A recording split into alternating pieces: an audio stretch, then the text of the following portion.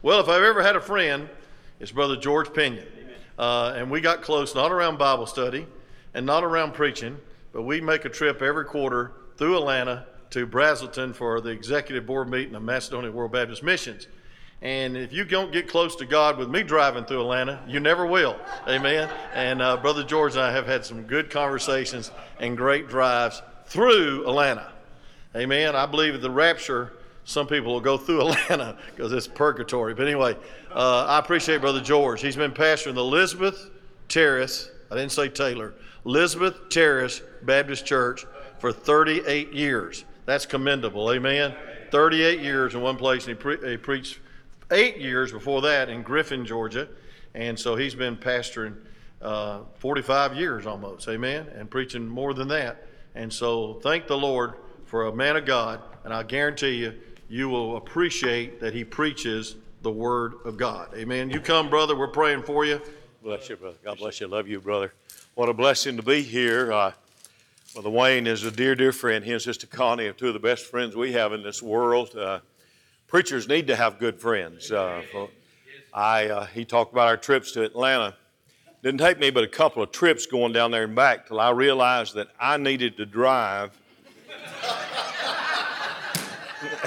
and he needed the co-pilot. I got so nervous and I couldn't even pray. And so I decided the best thing to do was let him co-pilot, and he can get Waze and tell us what's going on and which way to go and which way not to go. But it is an honor for me to be here tonight. I'm so very thankful that God has blessed us and allowed us to be a part of the ministry and has given to us some of the most precious friends in the world. Amen. What a blessing it's going to be to get to heaven. Amen. And have all eternity to enjoy each other and serve the Lord and not have to worry about the pandemic. Oh, yes. Won't that be glorious? Hallelujah for that. Well, preacher, what you got in the bag? Well, you see, if you'd been here last week, you would have known they were going to have taco salad tonight. So I got Tums in the bag. No. We'll open the bag after a while and share some things with you. Brother Wayne and I were talking before the service tonight. I left Dalton. I worked in Dalton for a number of years before I surrendered to the ministry. And I left Dalton in 1976, actually the last part of 1975. And I was working for the old E2 Barwick Company, working for their chemical company. And God called me to preach, and the Lord opened the door for us to go to Griffin, Georgia, and serve. And we left here and spent 8 years there in seminary. And then the Lord opened the door for us to come back to Rossville, and God has blessed us. I thank the Lord for what He's done for us and the privilege to serve Him. Amen. The Lord saved me when I was 13 years old. I was blessed to have been reared in a Christian family. I've often told folks I went to church 9 months before I was born, so I've been going to church about 81 years at this point in my life. But my mama was a very devoted Christian, and my dad, because my dad was a Christian, Dad worked second shift, and Mom always, every evening, Mom would take her little Redford's 5 and 10 cent sower, a red letter edition of the King James Bible, and set my brother and I down and read the Bible and pray for us. A lot of times after we had devotion, she had read the Bible and prayed for us. My brother and I then would go on to bed. And I couldn't tell you how many times before I was saved I would hear my mother down on her knees praying after we went to bed. God, please don't let my boys go to hell. Please save my boys. Well, He did, and I'm thankful for that. I never intended on being a preacher. I'm an introvert by nature. I'd much rather Brother Wayne be up here, Brother Gregory be up here. Somebody, Brother Bud, somebody be up here beside me. But, it's amazing. God has a sense of humor, Brother Bud. He really does. And I'm thankful that God called me to preach and the privilege to serve Him. I'm going to ask if you would open your Bibles with me tonight, the book of Acts, chapter number 28. Acts chapter 28. I don't know how many years ago now, I ordered some of Brother Clarence Sexton's Sunday school literature, and he had a series on the book of Acts. And on the first century church, and God really began to stir my heart about the first century church. I preached through the book of Acts twice. I'm finishing that up again. I really had another message on my heart, but as the Lord dealt with me about tonight, I want to be a help to you. I want to be a blessing to you. I'm not here to impress anybody. If you came to be impressed, you came to the wrong place. I want to be able to move around like Will Allen did last week. He's a lot younger than I am, so I'm a little older, so I'll be standing right here and most of the night. If you see me run, you know it's not me. It had to be the Lord in that. But the book of Acts gives us a view of the first century church. Gives us a blueprint of what the Lord intended for His church to be. If you want to know what God wants the church to be today, don't look at the church across town or the church down the road, but look to the book of Acts, because this is what God intends for His church to be here. Brother Randy Bell helped me over at Brother Spence last month in the meeting when he said, everybody talks about plagiarism. He said, let me tell you what plagiarism is. Plagiarism is when you take one man's material and you just use it all the way. That's plagiarism. But he said when you take many men's material and put it all together, that's research. So I've done a lot of research tonight, and I wouldn't claim originality on anything that I'll share. If a man of God doesn't study, he's not going to have anything to share with people. And so I'm a product of what I've studied. Acts chapter 28. I'm going to ask you if you're able to stand with me tonight. We'll read the first 6 verses, pray, and then I want to share some thoughts with you that the Lord bless my heart with out of these verses. Acts chapter 28, verse 1, the Bible says, and when they, this is Paul and those on board the ship with him, and when they were escaped, then they knew that the island was Melita. And the barbarous people showed us no little kindness. For they kindled a fire and received us every one because of the present rain and because of the cold. And when Paul had gathered a bundle of sticks and laid them on the fire, there came a viper out of the heat and fastened on his hand. And when the barbarians saw the venomous beast hang on his hand, they said among themselves, no doubt this man is a murderer, whom though he hath escaped the sea, yet vengeance suffereth not to live. And he shook off the beast into the fire and felt no harm. Howbeit they looked when he should have swollen or fallen down dead suddenly. But after they had looked a great while and saw no harm come to him, they changed their minds and saw that he was a God, little g, God. Would you pray with me? Father, I thank you for the reading of the Word of God tonight. Thank you for the promise of the Holy Spirit being here tonight. Thank you, Lord, for the promise that you've given to us as we're faithful, as we seek your face, for the anointing power of God to preach your word. Now help me tonight, Lord. I know who I am and what I am.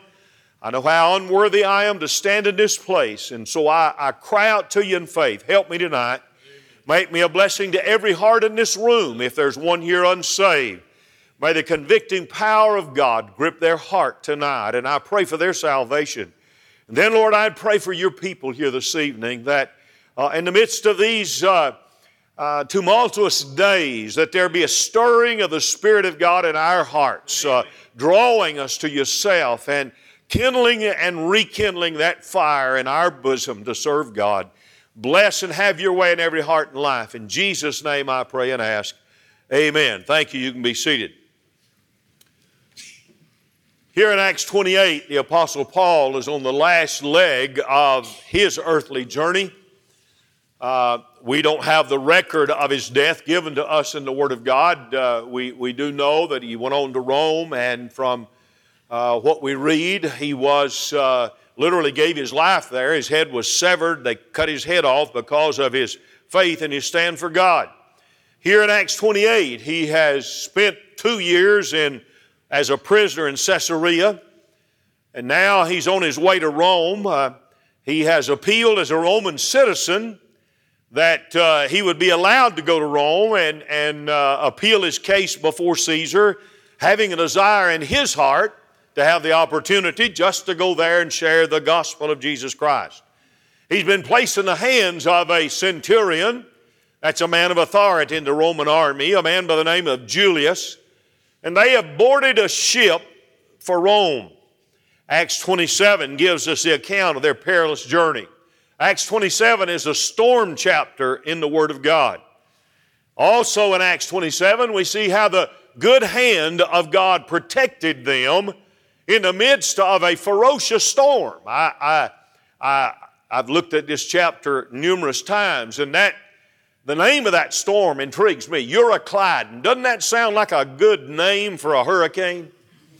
Sounds a lot better to me than Katrina or Arthur or Homer or something like that.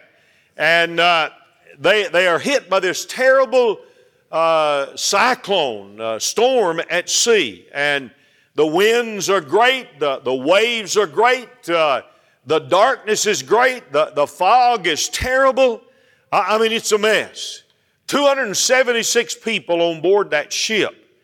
And the ship was destroyed, but all 276 people on board that ship were saved because they obeyed the man of God. Hello? Amen. They obeyed the man of God, and as a result of that, they were saved. The ordeal is over as we come to chapter 28. The long night is ended. They are standing on shore. They're wet. They're cold, no doubt trembling in the coldness of the night. There are no doubt some of the islanders who have witnessed what's going on. They've heard the commotion perhaps, and they have come to the shore to see what they can do. There are pieces of the ship, wreckage of the ship, probably laying all around them on the shoreline there. These islanders quickly build a fire because it's not only wet, but it's very cold. The rain continues to pour down upon them, and from an earthly perspective, it has to be a very bewildering time, a very depressing time. I seriously doubt, as I read the opening verses of this chapter, if any of those who have survived the storm and the shipwreck, if they really understand what's going on. And I doubt very seriously if those people who live on the island know anything about what has gone on, because there have been some miraculous things that have taken place to bring these folks to where they are. As I studied this 28th chapter, which gives us really our last look at the first century church from the Word of God, the events involved in the church, my thoughts were drawn to the hour in which you and I are living tonight. I believe with all of my heart tonight that we are living in the last part of the Philadelphian church age. I believe we're already seeing signs of the Laodicean church age. Would you agree with that? Amen. I believe we are near the end of this thing and the coming of the Lord Jesus Christ. Amen. If you remember in Revelation chapter 3 and verse 8, our Lord is talking about the church at Philadelphia. And He said, I know thy works. Behold, I have set before thee an open door, and no man can shut it, for thou hast a little strength, and hast kept my word, and hast not denied my name. The very center phrase of that verse is what catches my attention about where the church is this evening. Thou hast a little strength. That means all the power is not gone. That means not all the fire is gone. There is still a little fire left. There's still a little strength left there. And that tells me that what is needed in the hour that we're living in is someone to put some more wood on the fire. Somebody to step into the midst of God's people, somebody among the people of God who'd get a burden about the work of the Lord and the reaching of the lost, and somebody who'd be willing to pick up some more wood and put it on the fire. I believe tonight we're facing some of the same conditions that the Apostle Paul was facing here in Acts 28. I believe the hour is late. I believe the spiritual temperature is cold. And I believe with all of my heart, Brother Wayne, tonight, God needs somebody. God needs somebody to pick up some sticks and put them on the fire. Amen. So I want to talk to you for a little while tonight about picking up sticks. I want us to look at the life of the Apostle Paul and the challenge that's here for our hearts as God's people today. I see three miraculous things taking place here in these first verses. First of all, there is the miracle of the unseen pilot. Look back at verse number 1. And when they were escaped, then they knew that the island was Melita. We see God's piloting hand upon the life of the Apostle Paul here in verse number 1. This island, the name's a little different today. It's the island of Malta today. And if you go online, I went online looking at the island of Malta. It's a very beautiful place today. I mean, it's a heavily populated place, not a big island. It's about 18 miles long, 8 miles wide. It's about 60 miles south of Sicily. It's about 180 miles from the nearest point of the African coast. But if you get a map and you look at it, it'll only look like a dot in the middle of a great body of water. I mean, it's just a speck on the map, if you will, in the ocean, water all around it. And so what we find here in our text is that a ship, read chapter 27, a ship without a compass, a ship without the aid of a human pilot, a ship completely out of human control, has made its way to the only place of refuge to be found in that great expanse of water. If they had missed that island, disaster would have been inevitable. Either the ship would have sunk, or what remained of it would have splintered all along the shores of the North African coastline. It's impossible to look at the details of chapter 27 and the first part of chapter 28 without realizing and recognizing the unerring guidance given by the Lord in this situation. How that God was in control of bringing them to where they were. Even when the conditions were hopeless. Even when it looked like all odds were against them.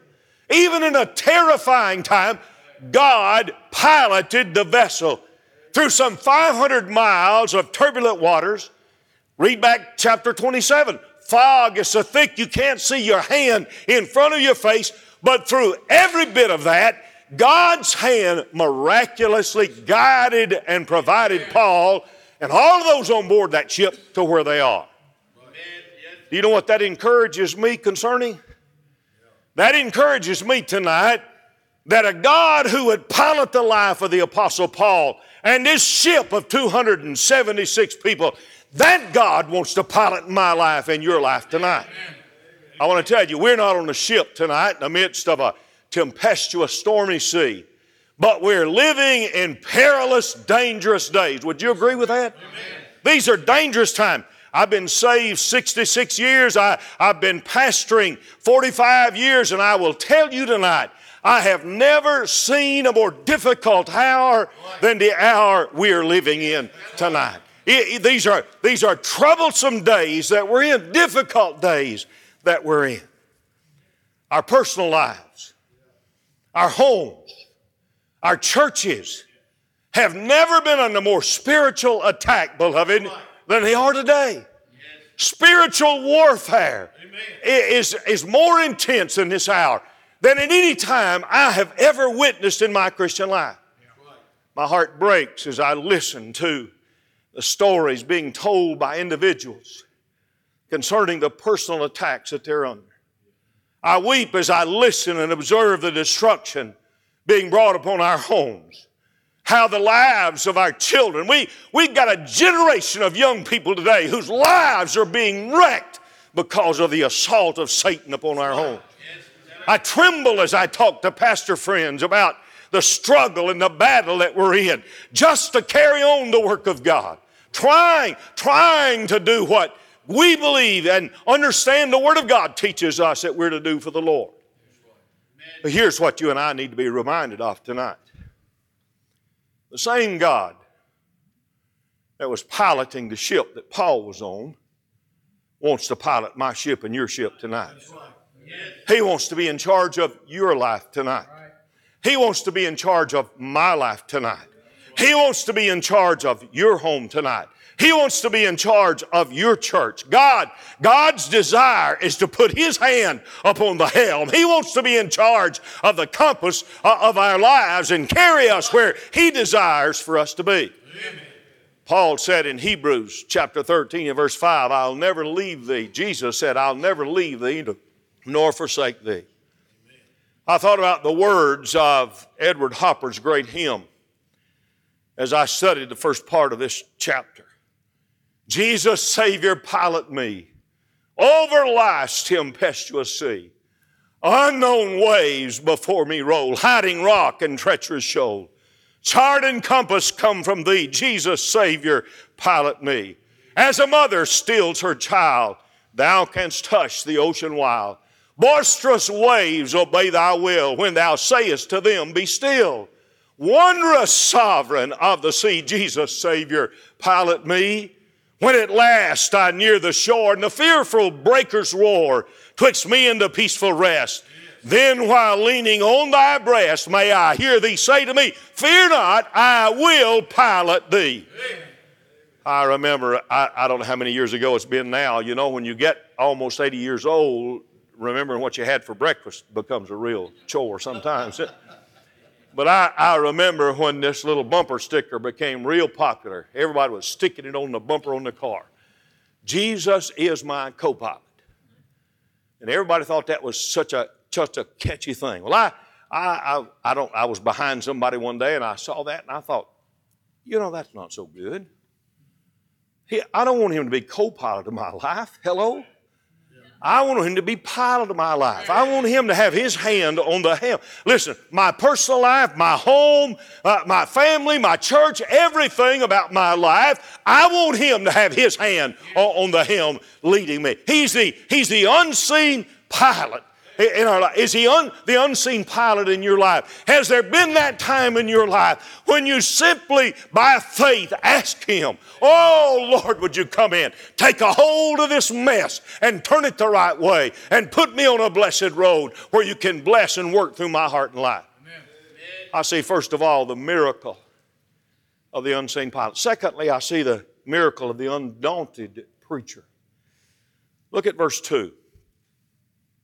The barbarous people showed us no little kindness, for they kindled a fire and received us every one because of the present rain and because of the cold. And when Paul had gathered a bundle of sticks and laid them on the fire. Now Luke describes these islanders as barbarous people. And when you and I read that word barbarous, the first thing we think about is savages, cannibals, wild-looking people. But that's not what the word means there.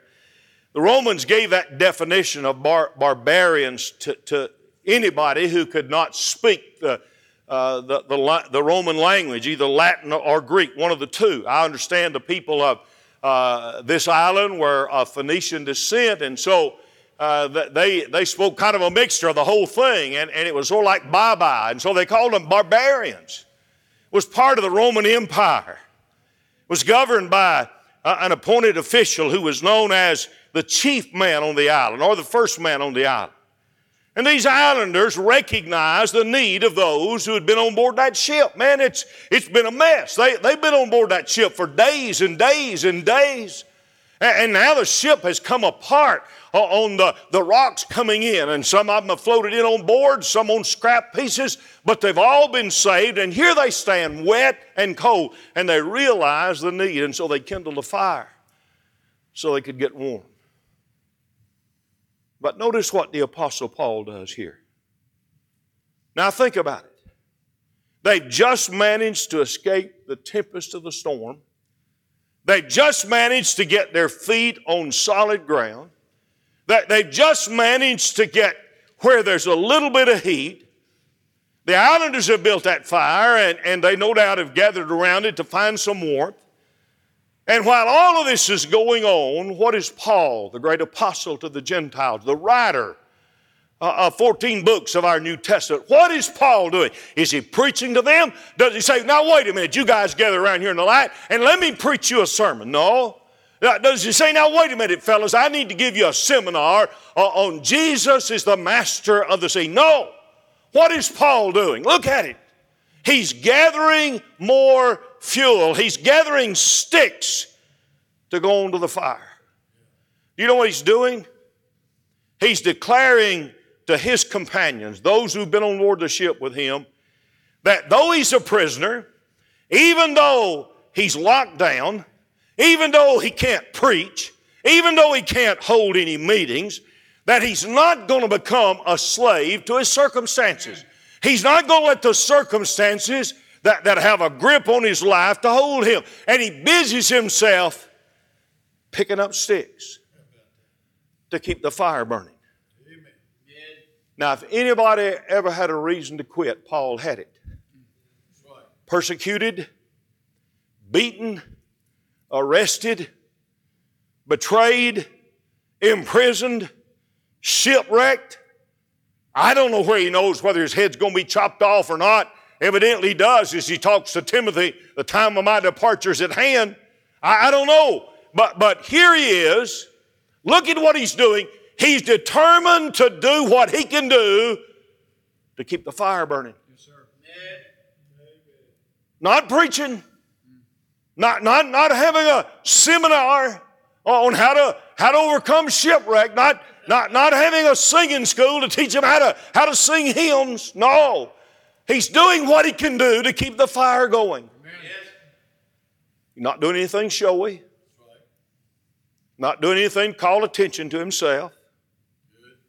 There's no glory. There's no glimmer. There's no glitter to what he's doing. Picking up sticks. I mean, how much glamour is there in picking up sticks to put on the fire? There's a lot of this crowd today of holy roller preachers that wouldn't have busied themselves doing that. If I can't be identified for what I'm doing, I'm not going to do anything. Well, what it is, it's a picture of humility. Amen. A picture of humility in Paul's life. Amen. Did you know that's the quality that God's looking for in my life and in your life? Humility. When God finds humility in a person's life, He knows He can use that person. James chapter 4 and verse 6 says He giveth grace to the humble. 1 Peter 5 and verse 5 says He resisteth the proud and giveth grace to the humble. Isaiah 7:57 and verse 15 says He revives the spirit of the humble. Amen. Psalms 9 and verse 12 said He forgetteth not the cry of the humble. Amen. God is looking for humility in my life and in your life.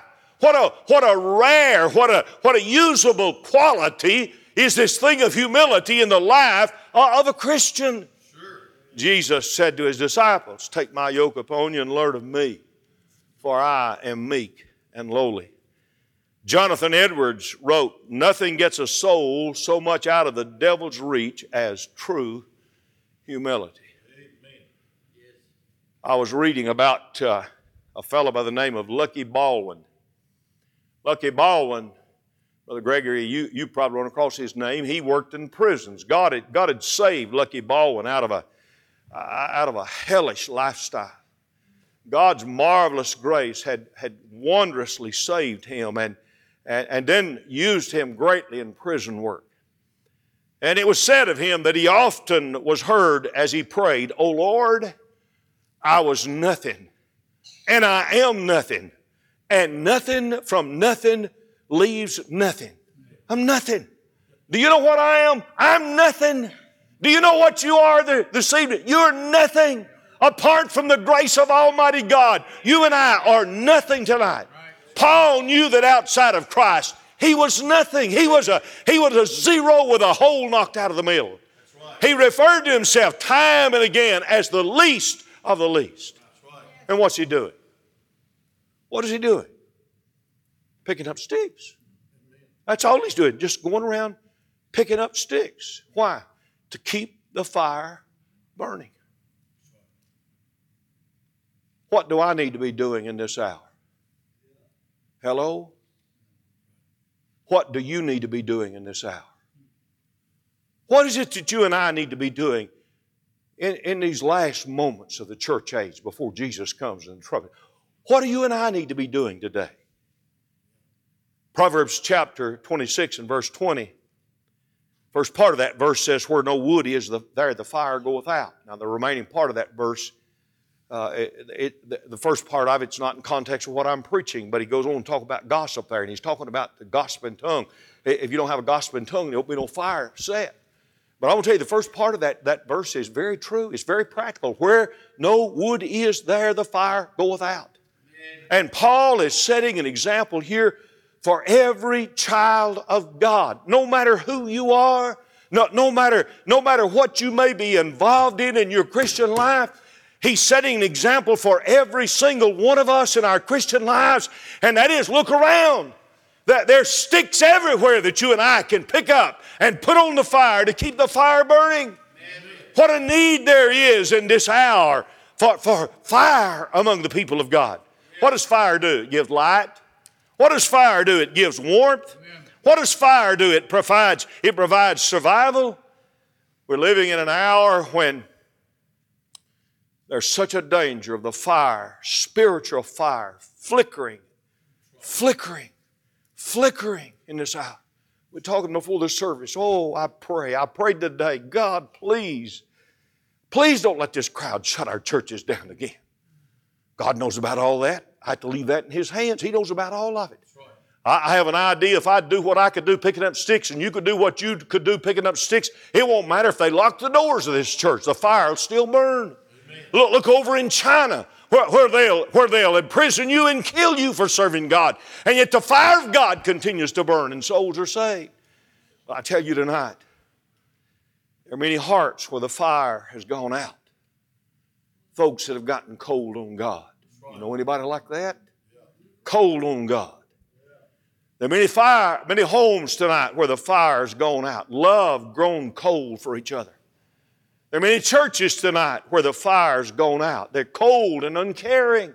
One time they had a burden for souls. One time they had a desire to see people saved, but the burden's gone. Our faith is cold. Our love is cold. Our joy is cold. Our thoughtfulness is cold. Our kindness toward each other is cold. Our worship is cold. Our praise is cold. Our testimonies are cold. And I say to you tonight, beloved, it's time. It is high time tonight that we pick up some sticks and throw them on the fire to keep this fire burning.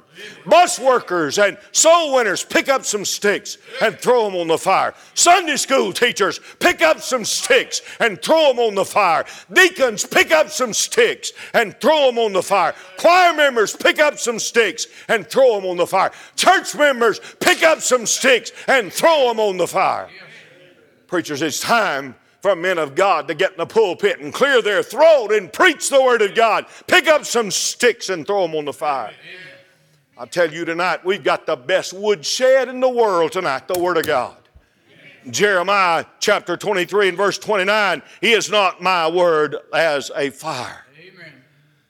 1 Corinthians 1 and verse 21 says, it pleased God by the foolishness of preaching to save them that believe. Yes, sir. Right.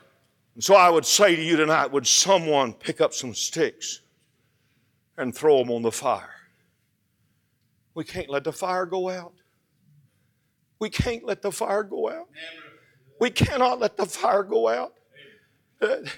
There's souls all up and down the road from this church dying, going to hell. We cannot let the fire go out tonight. 276 souls on that ship with the Apostle Paul. Here he is putting wood on the fire for them. Oh, God, help us to get a burden for a lost world around us tonight. We cannot let the fire go out. Amen. So we see the miracle of the unseen pilot, the miracle of the undaunted preacher. And then thirdly, I see the miracle of the unfailing promises of God. Look back at verse number 3 again. And when Paul had gathered a bundle of sticks and laid them on the fire, there came a viper out of the heat and fastened on his hand. And when the barbarians saw the venomous beast hang on his hand, they said among themselves, no doubt this man's a murderer, whom though he has escaped the sea, yet vengeance suffereth not to live. He's getting what he deserves. This guy's been a bad dude. Verse 5, and he shook off the beast into the fire and felt no harm. Howbeit they looked when he should have swollen or fallen dead suddenly, but after they had looked a great while and saw no harm come to him, they changed their minds and said that he was a god. I want you to notice Paul's peril here. This thing of serving, God never promised us a children's nursery to serve in when He called us to serve Him.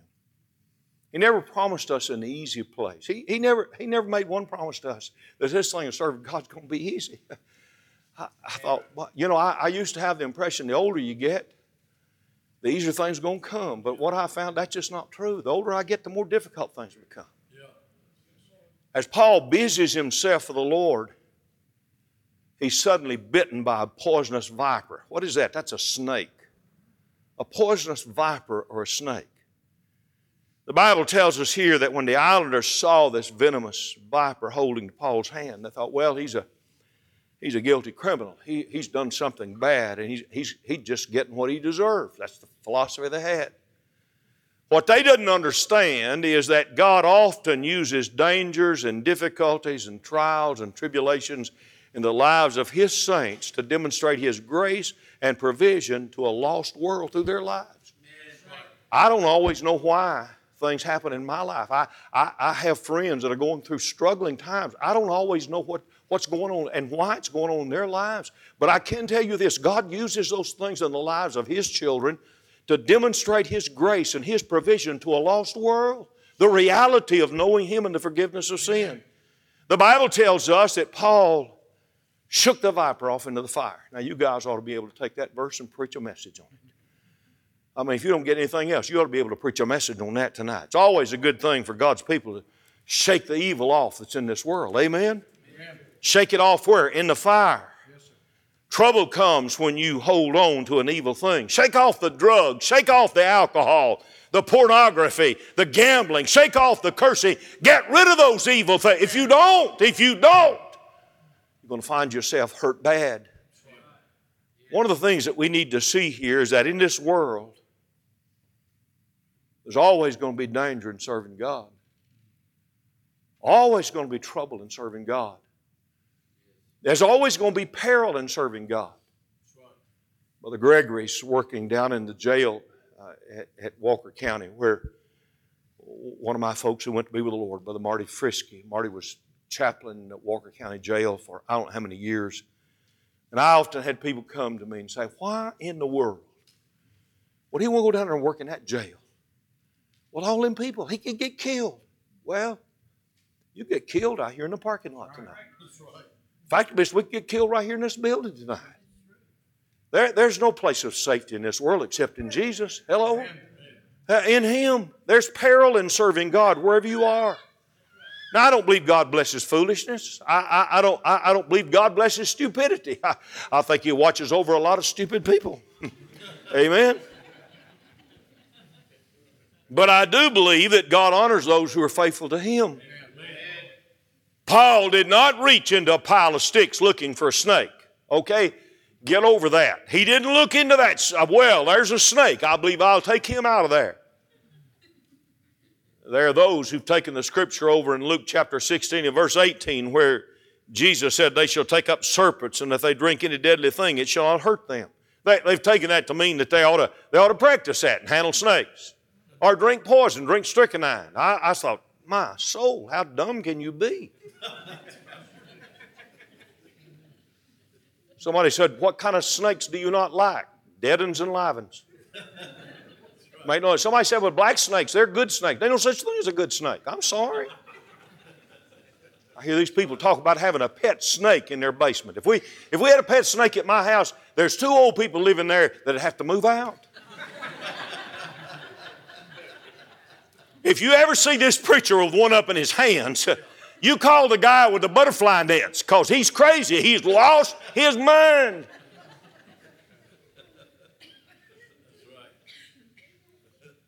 The important thing to understand here is that there is and there will be until Jesus comes again a peril in serving the Lord. But I want you to look at Paul's promise. Paul faced some peril, but there's a promise. If you look back to chapter 23 and verse 11, you find the promise the first time, very beginning of this chapter, this last chapter in Paul's life. Acts 23 and verse 11, the Lord came to him in the night. He's already been arrested. He's already in the hands of this crowd. And the Lord comes to him and said, "Be of good cheer, Paul, for as thou hast testified of me in Jerusalem, so must thou bear witness also in Rome." Don't worry about this, Paul, because you're going to Rome. You get on into chapter 27 and verses 23 and 24, and the Lord reaffirms that promise again. God promised Paul would safely go to Rome, and guess what? He did. The unfailing promises of God. And what we're reading here is another fulfillment of the promises that God makes to His people. Amen. When the islanders saw the miraculous deliverance of Paul, their thoughts were changed completely. If you look at it in verse 6, they said they changed their minds. All of a sudden, man, things have changed completely here. And if you read on down in this chapter, there's a fellow by the name of Publius. Some say he started Public Supermarket. I don't know. But he was the chief man on the island. The Romans had put him there to be in charge. Now, these folks are heathen. Paul hadn't started a church here, but he's about to. We don't read anything else about this man Publius, but if you take anything from secular history and what's revealed there, he was saved, and of course the Bible even tells us his heart was so moved toward them, and he gave them lodging until they could find permanent lodging for the winter time there. And then later on, this old boy's daddy got very ill and was about to die. And who did he call for? The man of God. Go get Paul. He called him and prayed. Paul prayed for the man and healed him, and it had such an effect on this man Publius that we're told he got saved and even became pastor of the church. Now I don't know whether that's reality or not, but I can see that taking place. Can you? Amen. Why did that happen? All of that happened because God's man put some kindling on the fire. Yeah. He took some pieces of wood and put them on the fire to cause the fire to go up. What was Paul? Paul was a fire builder. That's what he was. Let me ask you tonight, are you a fire builder? Are you a fire builder in the work of God? I'll tell you tonight, there's some people who are doing more to smother the fire than they are to kindle it. That's right. Coming through this mess we've come through, I've witnessed it, unfaithfulness among God's people. Right. Oh, I thank the Lord for YouTube and Facebook and being able to, when we couldn't go to church, being able to watch the services there, but folks have gotten used to sitting in their jammers and drinking their coffee and turning it off and on if they want to, instead of getting up, going to the house of God. And they're just sitting there unfaithful. What does that do? It smothers the fire. Casualness. Listen, it gags me when I see the casualness of so many of God's people today about serving the Lord. Look at the life of Paul. He was never off duty. There was not a time in his life when Paul said, I got to take a break from this Christian thing. I need a break from preaching. I need a break from serving God. What I want you to see here is that as believers, we're on duty 24/7, 365. Amen. There is no time that we're off duty as people of God. Somebody said, but that's my preacher. No. Sure, he's on duty 24/7, 365. But if you're saved, so are you tonight. Amen. Paul's goal was to keep the fire burning. So I'd say to you tonight, would you pick up some sticks and put them on the fire?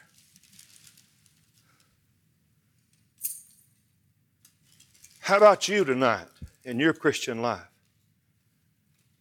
Would you pick up some sticks and put them on the fire? Sunday school teacher, would you commit your life to God to picking up a stick and put it on the fire? Deacon, would you commit your life to God to picking up a stick and put it on the fire? Amen. Choir member, would you commit yourself to God? I'm going to pick up a stick and put it on the fire to keep the fire at Whitfield Baptist Church burning, that a testimony in this community would go on for the living God in this day. If you do that tonight, in just a moment when we have an invitation, why don't you come and get one of these sticks and get in the altar and tell God about that? And then I got these sticks real little so you can put it in your Bible. That way when you go home, you'll have that stick and you can remember tonight when you got on your face down here and prayed. And ask God to help you to pick up sticks and put them on the fire to keep the fire burning. And then you may be here tonight among that crowd that's been smothered in the fire. And you may need to come and get right with the Lord tonight first. And then pick up that stick and put it in your Bible and say, boys, for me and my house from today on, my home, we're going to keep putting sticks on the fire. Maybe you need to slip down here tonight, take your preacher by the hand during the invitation. Say, preacher, I love you. I thank God for you. You've been faithful. You came to Dalton, Georgia all those years ago, and you stuck with it. Through the good times, through the bad times, through the hard times, you stuck with it. You've tried to keep the fire burning. And preacher, I just want you to know I appreciate you, and I'm going to do with all I can, with all of my strength, to help you keep the fire burning in this place till Jesus comes. Then you may be in this room tonight and you've never been saved. I want to tell you what God wants to do for you tonight. He wants to save your soul. Amen. That's right. He loves you with an everlasting love tonight. That you listen.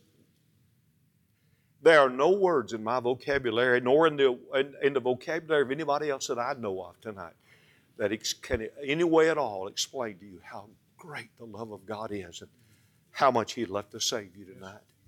And if you're here and you've never been saved, I want to invite you to come and trust Christ as your Savior tonight. Would you bow your heads with me, please? I'm going to pray, and Brother Jeremy's going to come with the invitation song. Brother Wayne will be here at the front, take the invitation. God's dealing with your heart. You need to make a move. You don't need to hesitate. Every moment you hesitate, you're giving Satan an opportunity. Father, bless this invitation now. I've tried to be obedient to you. Lord, I feel with all of my soul tonight I've preached what you put on my heart for this hour.